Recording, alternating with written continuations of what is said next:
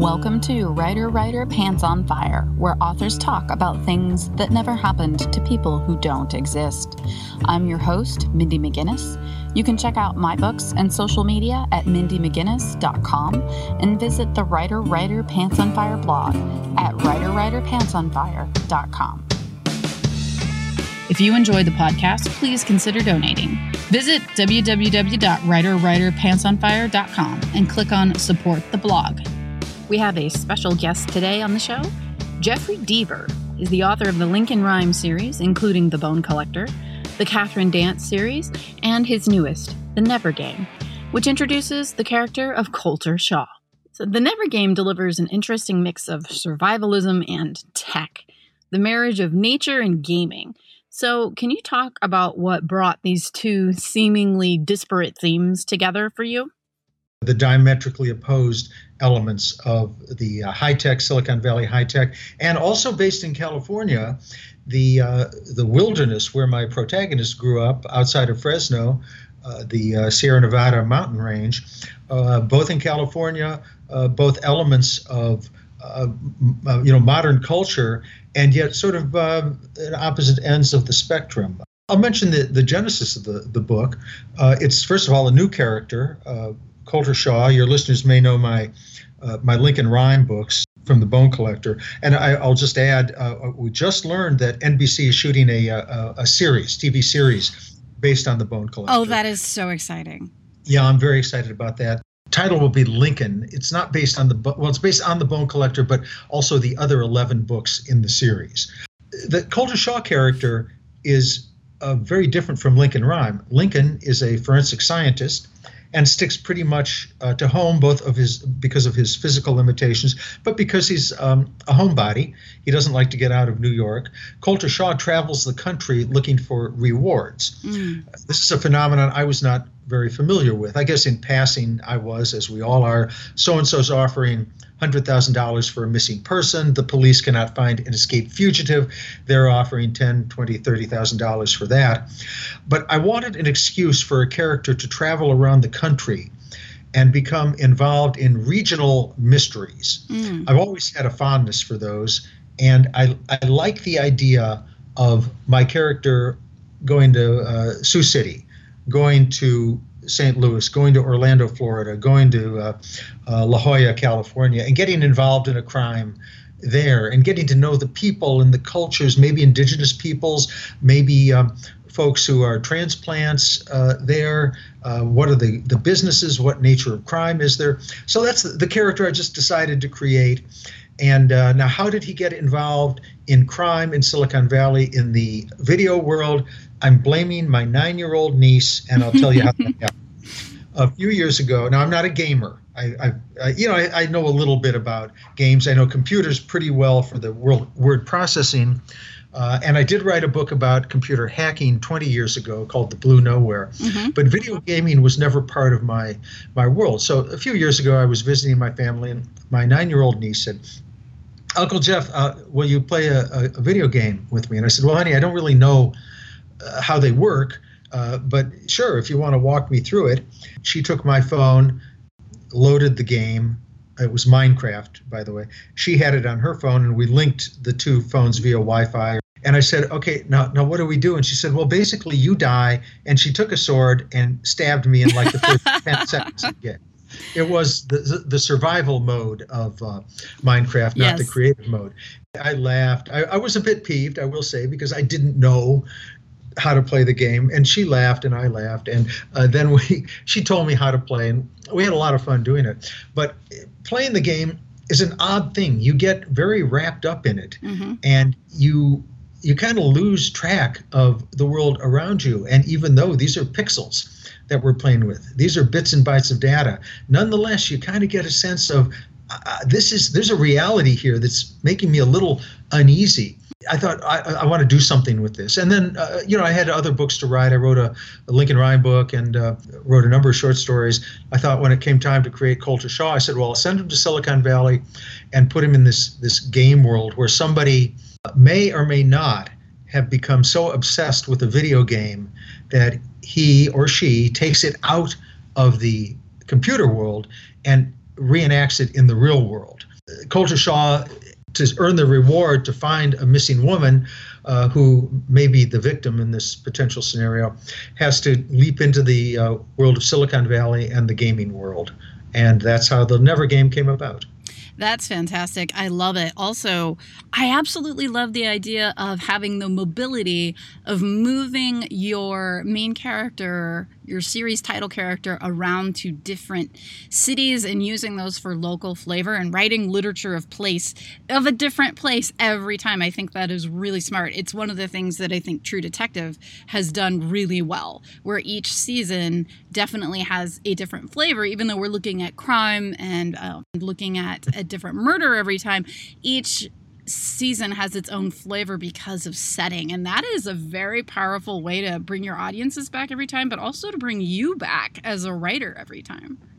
I teach courses in writing, and I tell my students right up front that I'm a plot-driven writer. Plot is paramount to me, and we can again talk about craft in a second if you like, but I say the best plot in the world is useless if you don't have, first of all, living, breathing characters. And as an aside, if I may, I read something interesting not too long ago, that the same part of our brain that forms a connection with our living, breathing friends and family also processes our relationship with fictional characters. We know Harry Potter, for instance, or James Bond, or Coulter Shaw are not real. They are figments of other people's imaginations. Nonetheless, we have a true connection with them to the extent that we don't want them to feel bad. We don't want them to die. We don't want them to be taken away from us. So I tell my students that, okay, plot is most important, but without a really well-developed character, your story is going to have less impact, less emotional import. Well, by the same token, a place has to be a character too. So I tell my students, you can't Google a place and or look at Wikipedia and throw out the Chamber of Commerce facts. You need to go there. You need to make it real. People like the locations as much as they like the story. They want to smell it. They want to know what foods are there. They want to know what the heat's like. Do you sweat? Do you get cold? What's the weather like? What are the problems? Who are the criminals? What kind of gangs do they have here? You make the location come alive. Absolutely. And I agree with you 100%. One of the things I tell people when they ask me about writing is that it's my job to make you care about something that never happened to people that don't exist. And that is really hard. I like that. That's very well said. Thank you.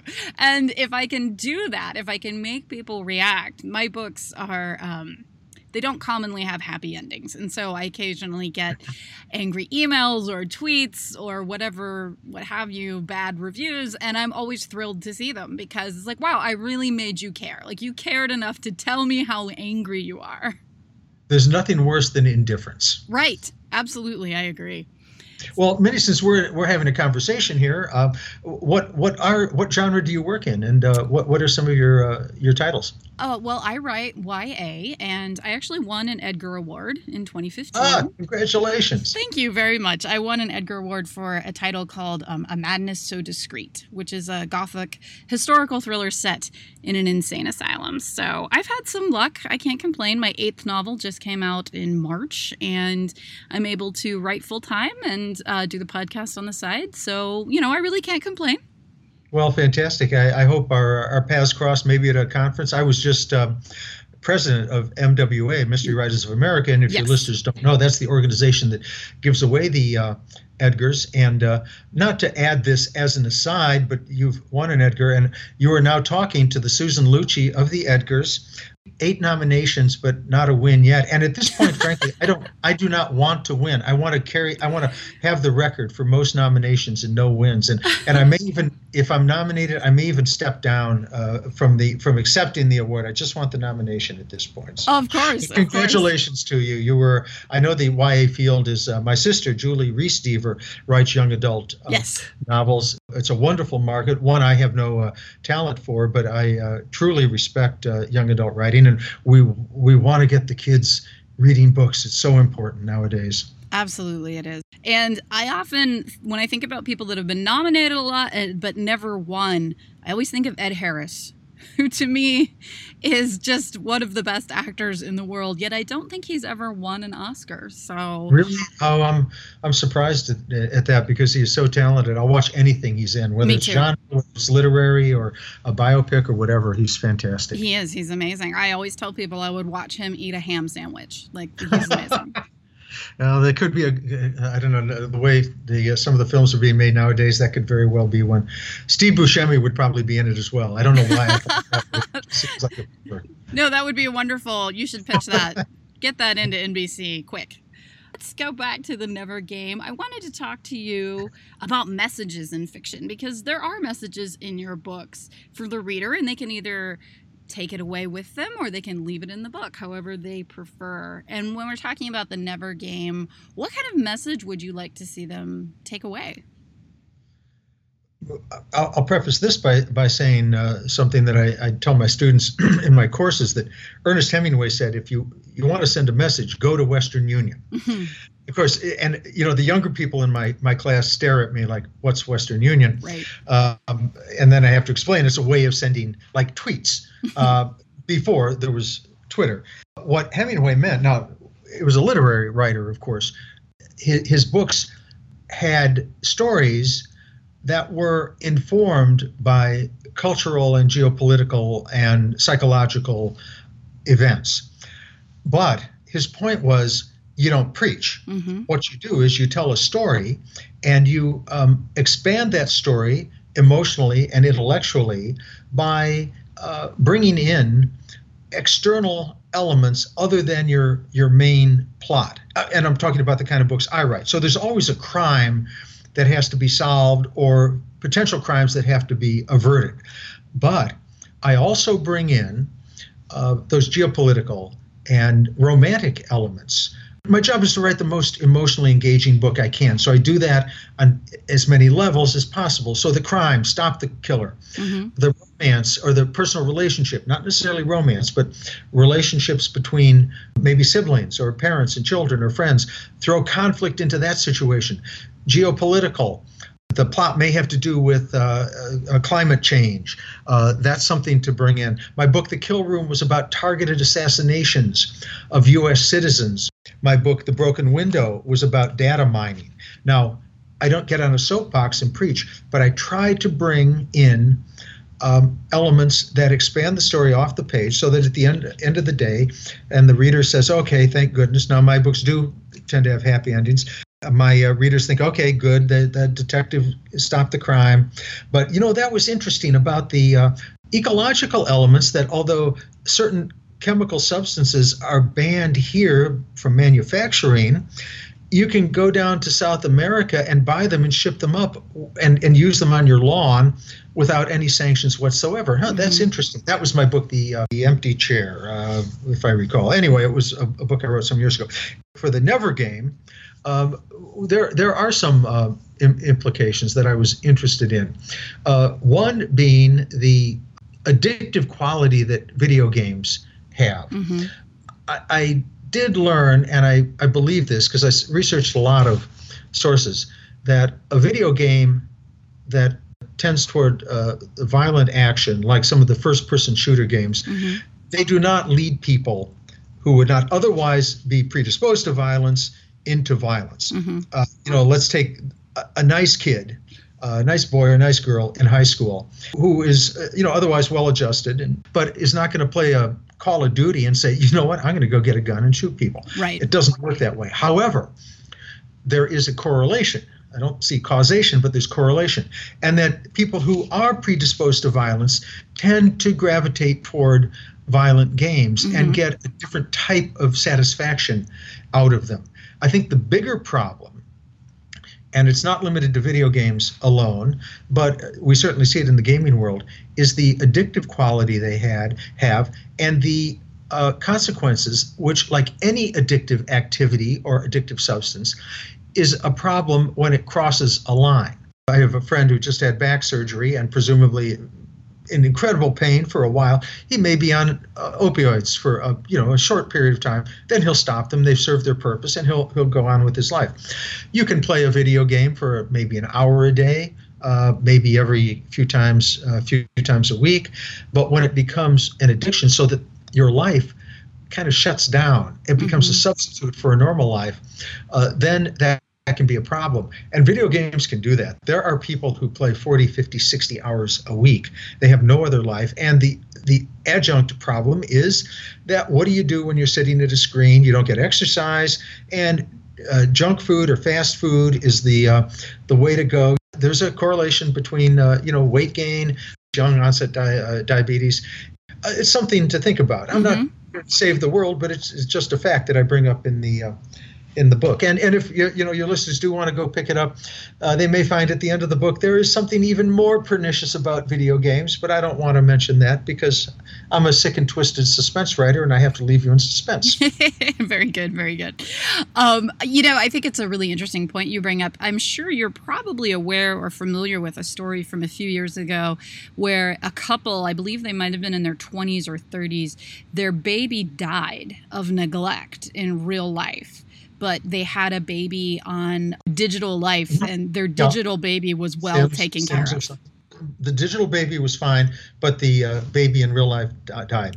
Never Game incorporates a video game I made up called The Whispering Man, in which a character, now it might be a ghost, a goblin, it might be somebody dressed up in a Scream outfit like the Moon mask, but he abducts the avatar, the character in the game, and hides them somewhere in an abandoned factory or in maybe a sinking ship, and then leaves 5 objects with the person.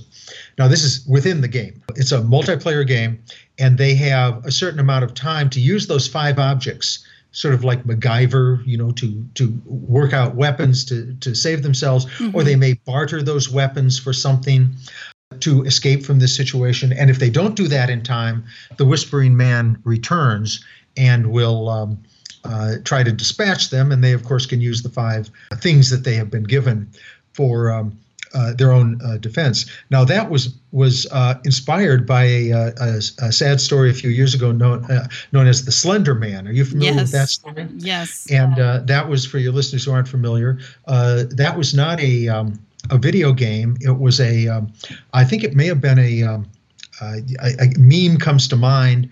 I'm 69 years old. I'm still not sure what a meme is exactly. I want a meme so badly to be associated with me, but I don't quite know how to do it. I should probably talk to my nieces again. They might. True.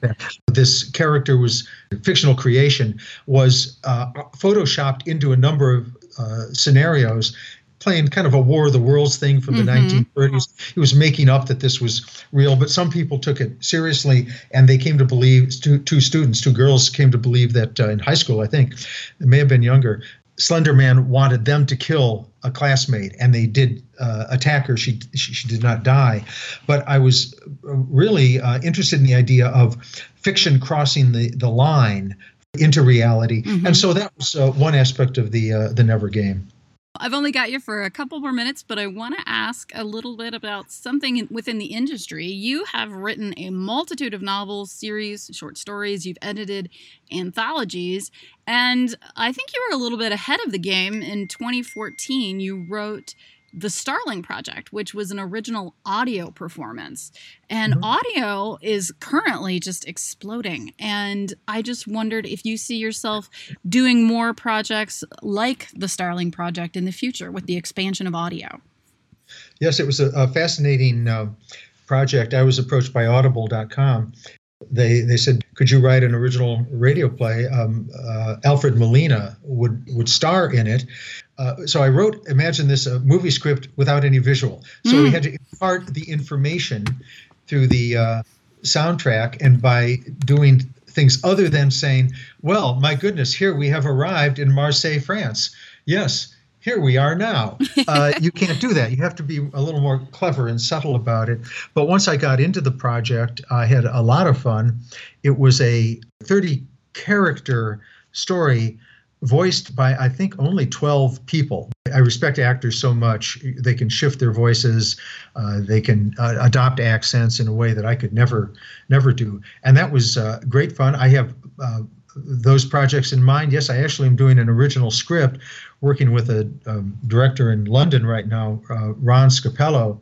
And this is a police script, actually kind of based on the Ferguson, Missouri story. And we've seen The Hate You Give. This is not a unique story, but of course about an officer, generally a racial context, a white officer shooting an African-American or a person of color, and what are the consequences that lead up to that, and what's the aftermath.